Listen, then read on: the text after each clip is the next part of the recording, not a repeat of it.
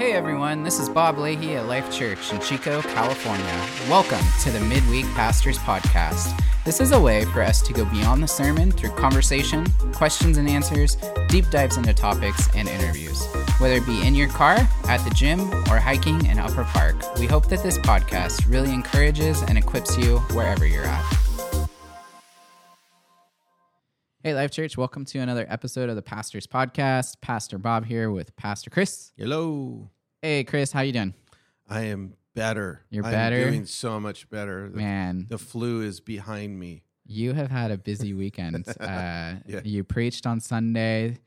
You've been prepping foundations, ran men's group Monday night, met with somebody last night. It's been... You're putting in double duty, and you always check in on me, and you're always like, hey, are you taking time? Now it's my turn to check in on you. And I appreciate that. But glad you're doing well. Sorry that bug is still bugging you, and hopefully you can get over that soon. But we just wanted to talk a little bit more about kind of your sermon on Sunday, Saul's conversion.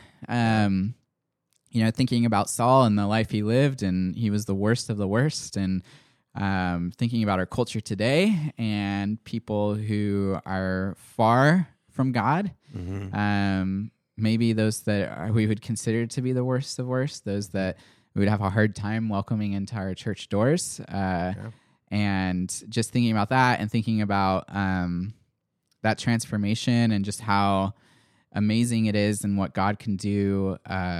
We see so many times throughout the Bible with the least of these and these individuals who are messed up, just like you and I. But man, Saul was way more messed up than us. Yeah. We were not imprisoning Christians and killing and murdering. And anyways, so Chris, as we're kind of diving into this, man, I know you have a verse you want to share with us and kind of discuss that, but I think it's hard in our culture when we see people who've done outlandish things and have a history of stuff to be able to really see them when they start to turn the corner and change, to really see that as genuine in a sense. I think our human nature, we struggle with that, and it's hard not to forget the past. I know. I went and visited San Quentin Prison a couple months ago with my friend Brandon, and there's those thoughts that just come into your mind. That's like, man, I'm riding in this car with this guy Brandon, who I'm friends with. I would consider him a good friend at this point. But like, this guy's got a past, and he's driving the car, and these things come into your head. And I would tell Brandon this too. Like, we're pretty transparent with one another, but it's like I'm somebody who, like, if you know me, like, that's not a problem for me, but those thoughts creep into your head. Sure they do. Like, I'm bumping elbows with this dude, and we're going into his den, and where he's and so, man, as Christians, as believers, like, how do we handle those situations? What do we do with individuals who have had a really tough past and have been in really dark places and are trying to better themselves, but they still have that little rough edge? Sure. It's interesting. I mean, sin has a lot of consequences. We know that. And when we miss the mark, which is what sin means, to miss the mark, it has a lot of consequences. It doesn't just affect you. My sin affects those around me, those I love. And the end result, I think, what happens with our sin is it can either leave us in a place filled with guilt and shame and saying, I'm beyond hope, or we can go into a place of denial. It's like, I'm not that bad of a person. I didn't mean it. I really didn't do anything wrong. That seems to be the number one statement, but most inmates in prisons is like, I'm innocent. I didn't do it. There's that denial. But what's interesting is the Apostle John addresses that in his letter, his first letter. And he talks about, look, sin is a reality, and we can either own it, accept it, or we can deny it. And if we do own it, it isn't like we're just stuck. You're screwed. You did that, and there's no hope for you.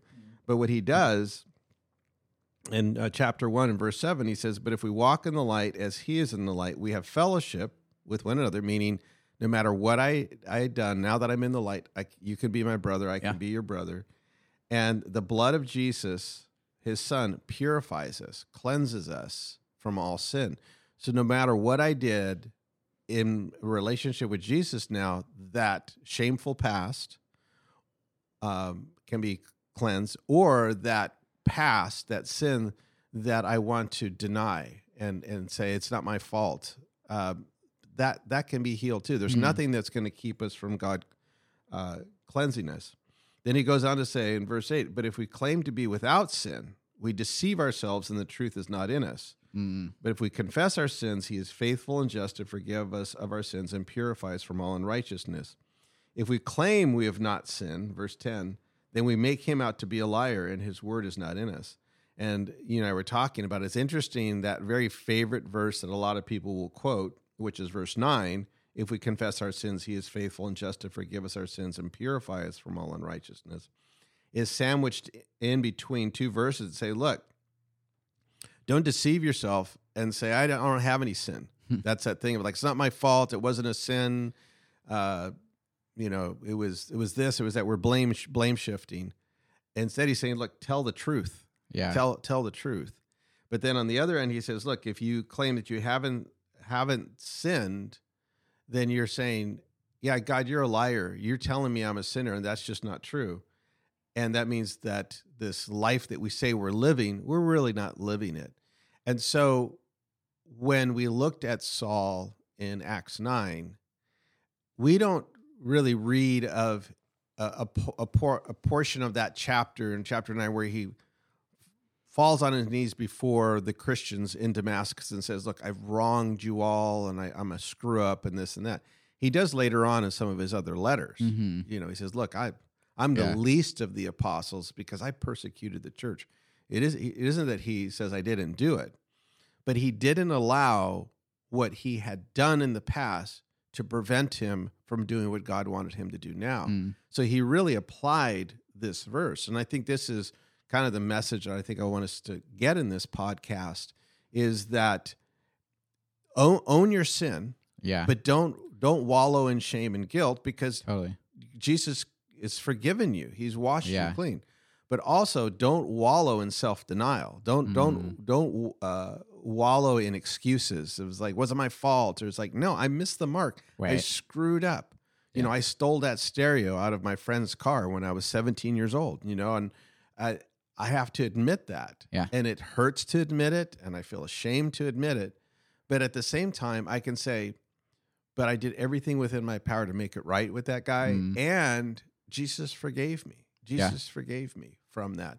And now I can walk in freedom. But the shackles that grab us that says, yeah, but you still were a bad person when you did that. So do we nullify this verse then when we are like, yeah, I know you screwed up, but you're still a bad person. Well, then that makes God a liar. That makes his word untruthful. Yeah. And that's where we have to really contend for people, because all of us were Sauls at one place, in denial of God or even anti-God. I was. When I was a teenager, before I became a Christian, I mean, I was rude and crude. I took a girl, one of my classmates, I took her Bible and I spat on it. And she was traumatized and this and that.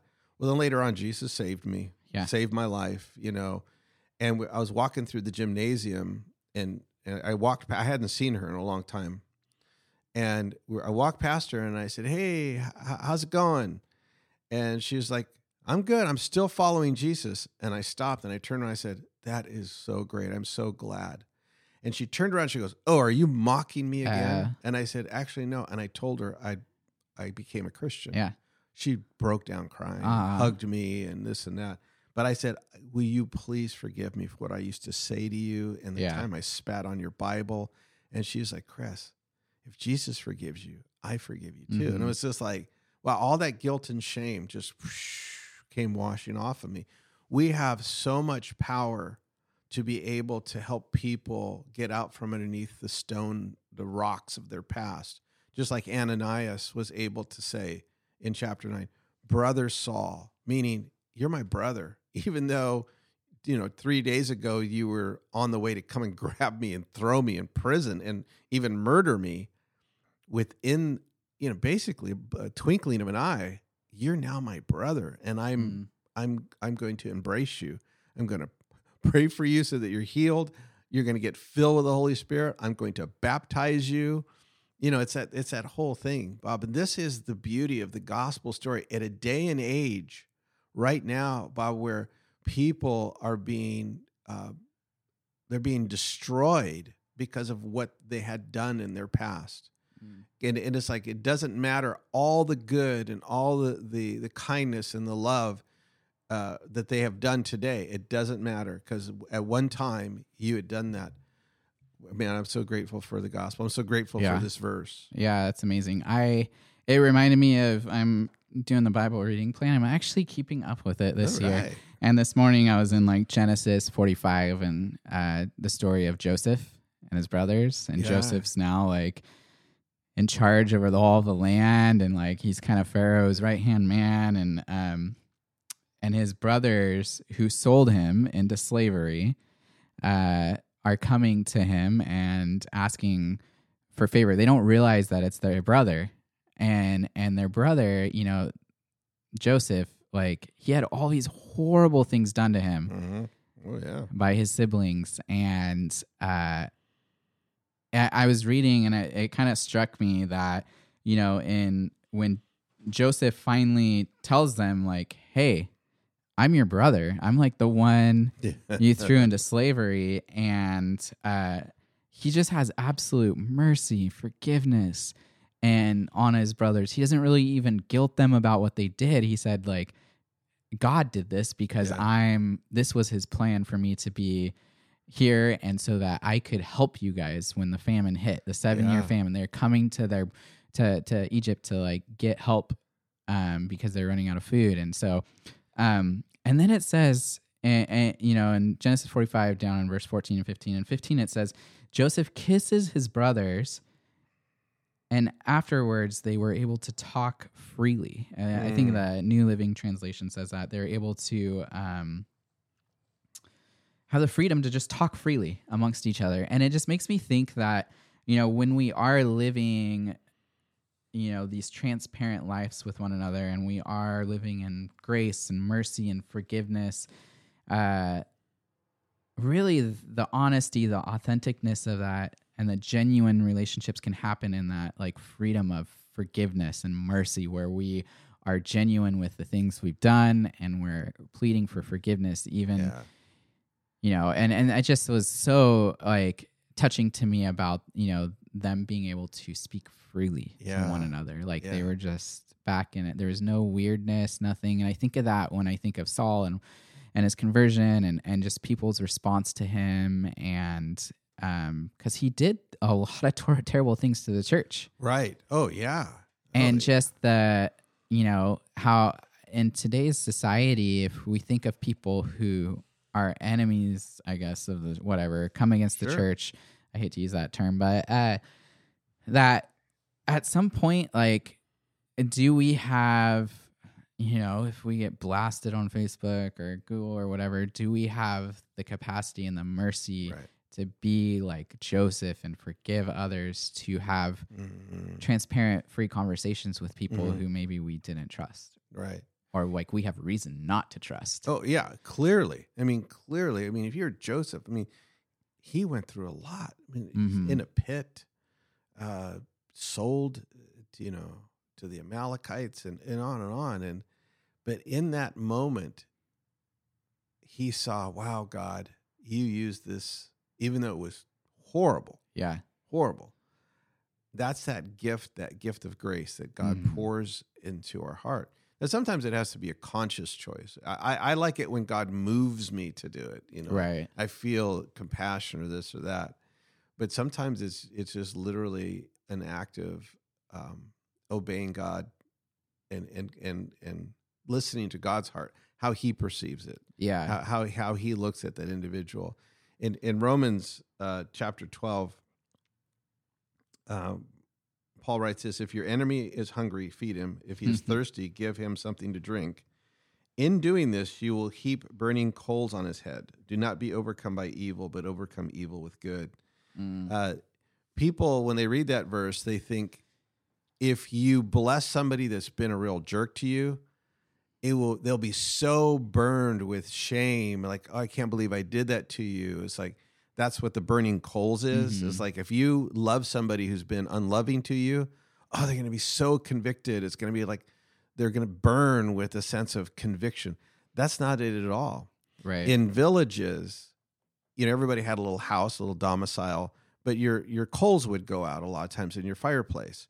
But in the city, there was always this bonfire. There was always a fire so that people could go out their door, go down to the center of the city, put the coals in a basket, and then take it home so that they could get their kitchen fire going again. If you love somebody that's been a jerk to you, it's like saying, you stay home. I'm going to go, and I'm going to fill up this basket here.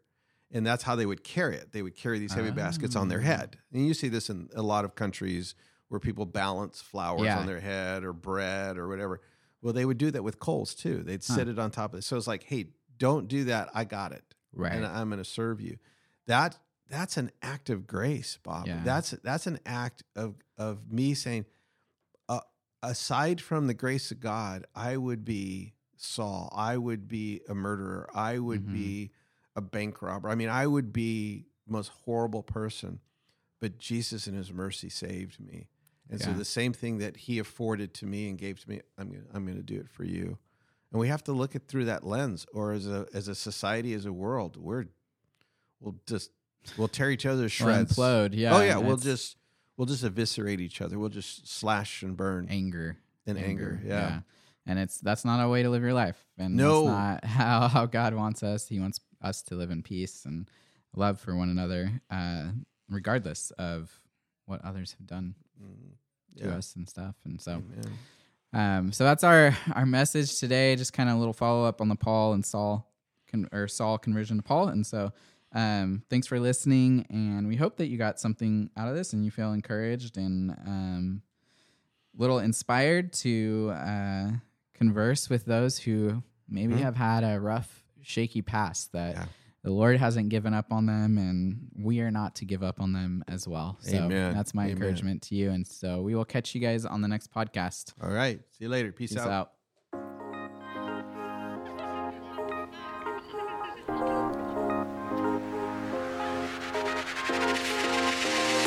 Thank you for giving us a listen to this week. If there is anything that you'd like to hear on this podcast in the future, if you have questions, or if you'd like to hear us interview someone, please send us an email at info@lifechurchchico.org. Have a blessed week.